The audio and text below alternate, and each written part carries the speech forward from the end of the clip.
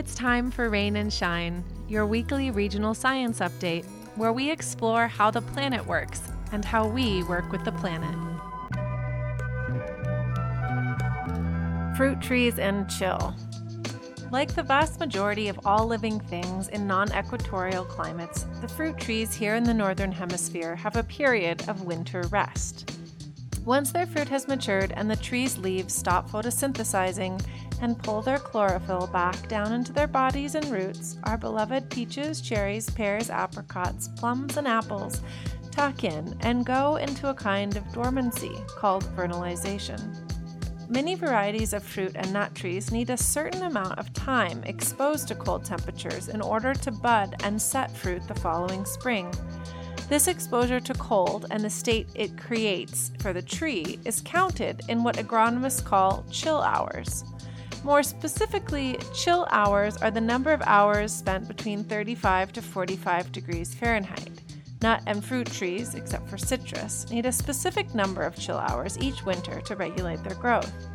If they don't get these chill hours, they will not fruit as well, or they may not even bloom. So what's chill enough?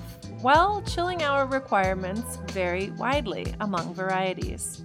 According to the USDA, peaches have higher chilling requirements, 700 to 1,000 hours.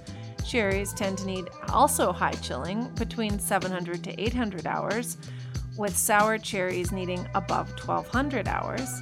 Most apple varieties need between 500 to 1,000 chill hours. Galas need around 500, while Red Delicious need 800 or more.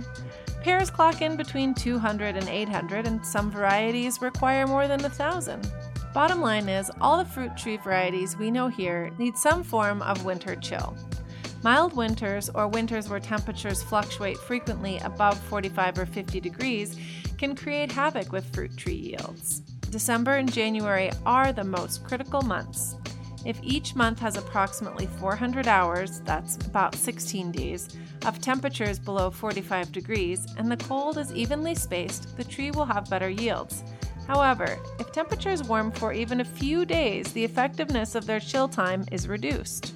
When temperatures rise above 50 degrees or 60 degrees in some places, chill hours are subtracted, while hours spent below freezing don't seem to count very much. It's kind of a Goldilocks situation. Cold weather is not everyone's favorite, but chilly winters are crucial to the life cycle of Colorado's fruit and nut trees.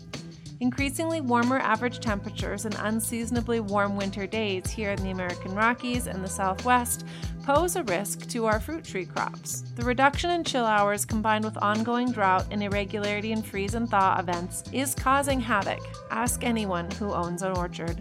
This year's bumper crop of apples was interesting to me, knowing that trees and wild plants often overfruit or overseed in times of increasing environmental stress.